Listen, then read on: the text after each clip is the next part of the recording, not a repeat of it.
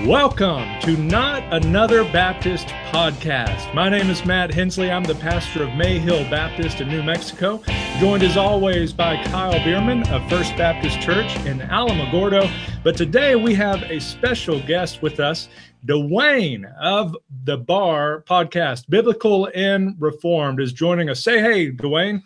Hey, what's up? It's your boy Dwayne in the building. It is.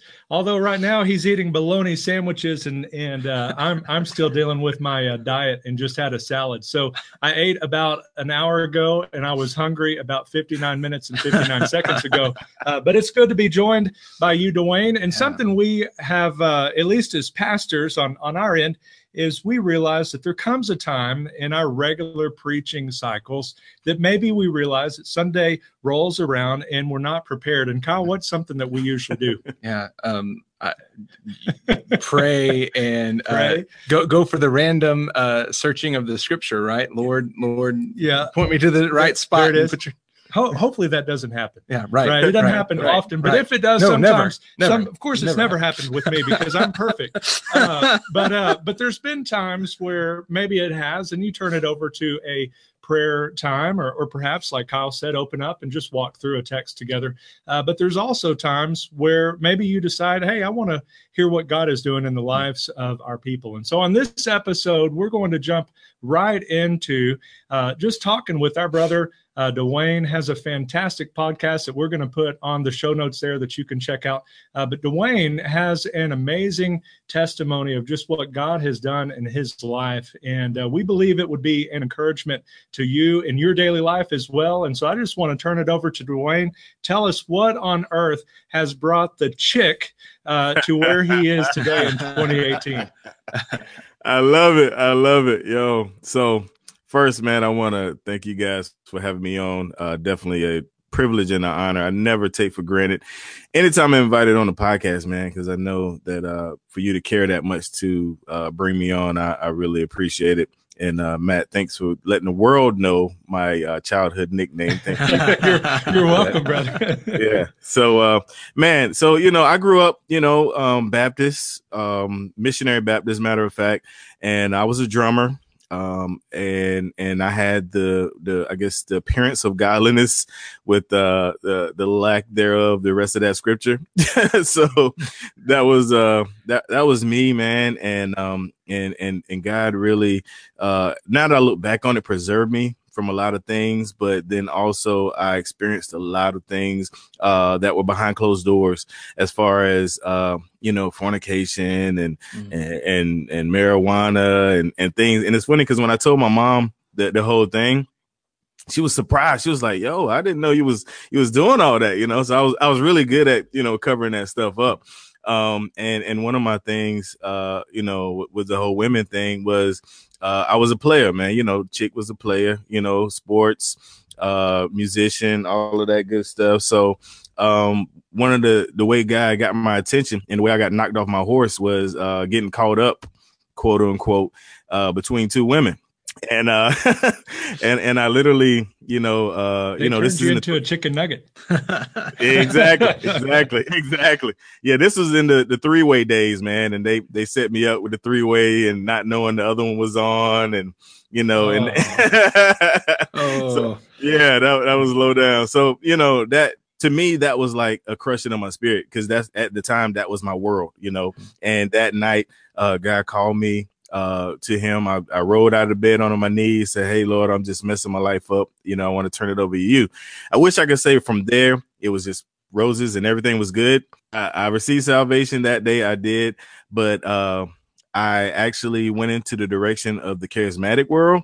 Mm-hmm. And, hardcore, was attending probably the biggest church in South Carolina. The pastors on TBN, Benny Hinn came by, wow. Eddie Long, like all these people.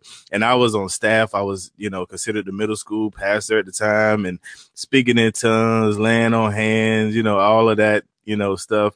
And in the midst of it, man, I started seeing the manipulation of the prosperity gospel.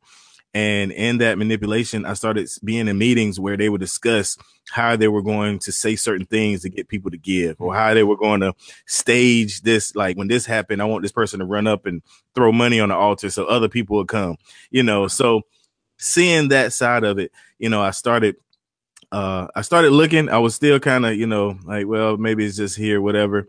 But I started just kind of trying to figure out what is going on with this. And then it's funny because I was thinking I was leaving that, going to something better, but I actually left that and went towards the New Apostolic Reformation. So thinking I was getting pure, I think I was going in the wrong direction. Out of the frying pan into the fryer, man. Exactly. And got connected with the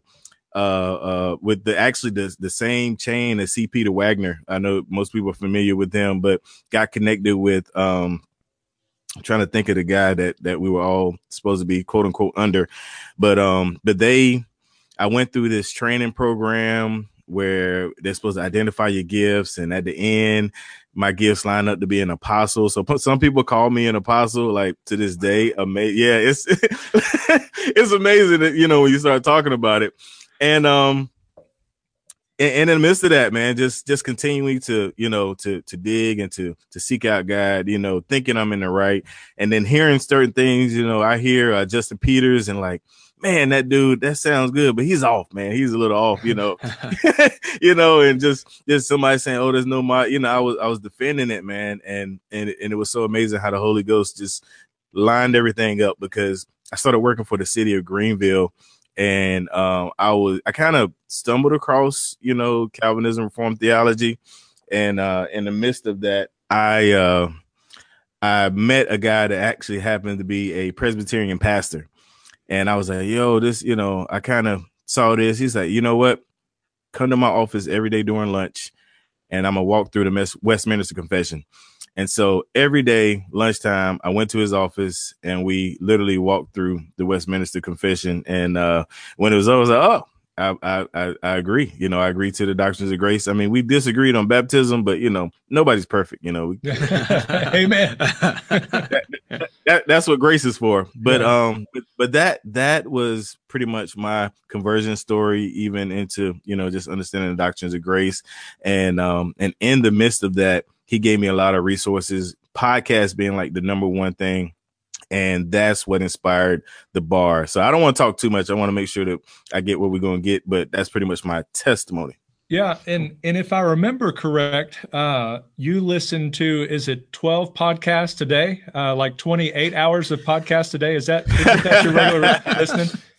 Well, here's the thing. When I work night shift, because I literally just transitioned to A shift about a month ago in December. When I work night shift, I literally gave about 12 hours of podcasting. Wow. Because I was at a dispatch looking at a computer. So I had one ear listening to the podcast, other ear, making sure ain't nobody saying nothing bad behind my back. Awesome, man. I've got the first thing I kind of scribbled down. I want to just throw out an idea out there that I think can take the Dwayne to the next level, and that is to change your Twitter handle to the Apostle Chick. Stop it, man. Stop it, man. But before we jump into Kyle's testimony here, tell me this. You mentioned a drummer. I don't know if you know that I'm a drummer as well, and I think Kyle plays a few instruments as well. I don't think he has play around on them. Rhythm. He doesn't have rhythm at all. I get it. But here's my question: Neil Peart or Carter Beauford? That's a good question, and not many people know who either one of those are. Yeah, I figured you would. I'm lost. A good drummer would. I'm sitting here lost. So Neil, this guy has no idea. Neil Peart is the drummer for Rush, and Carter Beauford is the drummer for Dave Matthews. Oh, Band. okay. Yeah. Okay. All right. Now you know. All right. The guy with like Dave Grohl. Dave Grohl. So what do you think, Dwayne? I mean, I lean towards Neil. Just because that's I'm a passionate guy myself, and I see, the way he puts it down, and you can tell he enjoys the music, he really does. And I love just how much the the songs, just the lyrics or whatever, just so Right. in left field, but it's also how creative and what, Yep. kind of goes into the writing. So I enjoy that. But, just talking through, testimonies and whatever, I'll go through mine in a minute real quick. But Kyle, what about you? Yeah. So Were you an apostle? I never had that title. I was like, man, I felt like I might be I'm not left sure. out here. I'm not sure I've ever even visited with an apostle. So this is awesome. Yeah. Bless you, sir. Bless you. We just got blessed. Yeah. All right, we're done. I'm out. No, for the longest time, I didn't even think I had a testimony. Because during like testimony time at church, like they always got the guy who's like coming out of being stoned or being strung out on alcohol or something like that. And my testimony was, I walked the aisle when I was 6 years old and understood as much as a 6-year-old could. And then I think it all clicked really about 12 or 13. Grew up in church, grew up in, leading worship in the youth ministry and all that. And for a long time, I was like, man, my testimony is awful. That's so boring. Nobody's asking me to come and share about what God's, how God saved me out of sin. And it finally dawned on me, high school, maybe even in college, that, my testimony is not that God saved me out of that. It's that he saved me from a lot of that. Mm-hmm. My struggle in high school was really fighting, I think, for control of my own life, knowing that God was calling me into ministry and saying, no, I didn't know what else I wanted to do. I realized fairly early on my dream of playing for the Dallas Cowboys was probably not going to pan out in real life. Saved you from that. Yeah. But, so much as just fighting for control of my life, saying, no, I don't know what else I'm going to do, but I've got plans for my life, and being a pastor is not one of them. Blessed with a great Christian home and great Christian parents. And that was really the same for me. And, you hear, I actually had roommates at Dallas Baptist that decided that they wanted to go out and party and do all of that sort of things so that they would have a testimony, that they wanted to say that they've been delivered out of all of this stuff. And so it was just great. I couldn't fathom that, but I look back at my, just some of the dates of all of this, and I didn't realize it until I was about to turn 28, but all of mine fell on 7s. And it was pretty neat. I was saved when I was 7, and it was because I wanted to play in the orchestra at the church, and I was told I had to be a Christian to do it. And so I said, well, then sign me up. Sounds good. No, but they walked me through, the gospel and everything, and just jumped. I'm so grateful for that church, because I don't know what every other member got, but from my situation being raised by grandparents or whatever, I was immediately discipled by the associate pastor. And so we started going to the hospital together. We started an apartment ministry together when I got a little older. And it just became a part of just my growth and so forth, that just year by year, I was growing more and realizing what God had done. At 14, I surrendered to ministry. At 21, I got married. And then at 28, we became parents for the first time. Wow. So I don't know what 35 holds, like kind of holding my breath. Maybe that's when I die. But, I've got another year before that. But it's been neat to just look back and say, on my 35, you're going to be an apostle, man. I'm just letting you know. Hey, that's when you get the title. That's it. Yes. Now, was that a prophecy?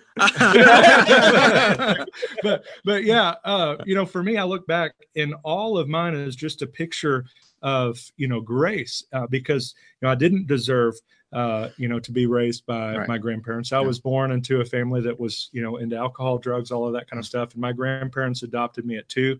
And I was at the church from Monday to Friday. We didn't have anything on Saturday. If there was, I would have been there then too. Sunday all day. And so I was just immersed in that. And thankfully, as quote unquote good as I was, I realized that even that goodness wasn't enough. I had to be saved, and I had to come to that understanding. And so I praise God for that. And I just listened to the three of us, from, maybe on our end, perhaps a little more sheltered and having the, the Christian upbringing and so forth, you going all in on the NAR and becoming an apostle and all of that, God bringing you out of that. And it all comes down to that one beautiful word, grace, and Yes, sir. and it truly is amazing. And so I love to hear that, brother. And I got to hear that on your podcast. And as the hardest working podcaster in podcast land, can you tell the least hardest working podcasters in podcast land how you do it? Like how do you make it happen? You've had on Moeller, you've had on, I mean, I'm waiting for the next guest to be Jesus or something. I feel like you can't go much higher. How do you do it, man? Do you now do you have like blackmail on them or something? Like, is there? Do you have some dirt on the? What's happening, man? Oh man, you're so crazy. So this is the thing, Matt. Man, it's all the grace of God, man. There's no, I do have a template that I use as far as sending emails. It's dry emails. It's literally, seeking out somebody I want, send a dry email, send a follow-up, be a bug. I mean, of course, be a bug. And it's all God's grace, man. Mark Devers' assistant said, when we were in a meeting and we read your email, he said, I want to do that one, Wow. And then, even, Dr. Moeller, his assistant said, cause they rescheduled on me twice. I mean, can you imagine Dr. Moeller's schedule? I mean, like he probably has written down like snore 3 times, blink 2 times. You know what I mean? It's just, I mean, he does so much, man, so we rescheduled like 2 times. And I was like, yo, I understand. We can push it back, blah, blah, blah. He was like, no, he really wants to do this. So I have no idea, Matt, why. I just thank God for the favor. And look, to your listeners, I can be honest and say I do pull the black card a little bit because I thought you were going to say the apostle card. No, we don't have the apostle or that card. but no, the beard card. There you go. But no, I include, because just being transparent, man. I include that I have an African American audience, but and I think especially in this context, in this season, what's going on socially, culturally, I think that they want that crossover. So I think that has something to do with it, just being real and honest. Awesome. Well, before we wrap this up, tell us a couple of things. One, tell us about your beautiful wife and your chicklets, and then tell us how our listeners can get involved with BAR. All right, man. Yeah, big shout out to my beautiful wife, Andrietta. We've been married, we'll be 10 years in July. Awesome. Met her on what was it called? MySpace. So that lets you know, Nice. Yeah, met her on MySpace. Was she made the top 8? Andrietta, She did. Yeah, there you go. She did. Look, I sent Tom a thank you email, when it was all over, like, yo, thanks for making this. I met my wife. But no, it's funny, man. Like, we literally, like, we spoke, we pretty much sent each other messages in October. We talked on the phone from October till Thanksgiving weekend. And then I came up Thanksgiving weekend and she cooked this wonderful meal. And then I pretty much called my mom. I was like, yo, I'm not coming back home. I'm marrying this girl, so that's awesome. That's how we did it, man. We literally got engaged in February, the same, the following year, and then married in July. It was what it was. And I have 4 kids. I have a 17-year-old. Pray for me. I have a 10-year-old, and then I have the chicklets. 3. She'll be 4 in February, and then I have one that just turned 1. So not as quite as many as Matt, but I'm not going to catch you. So I'm done. So you can have that title, but yeah, that's my beautiful family. Thank God for them. I want to say this real quick. I know you're trying to wrap it up, but my family is the picture of grace because my oldest is adopted. My son is by a lady, that I'm not married to.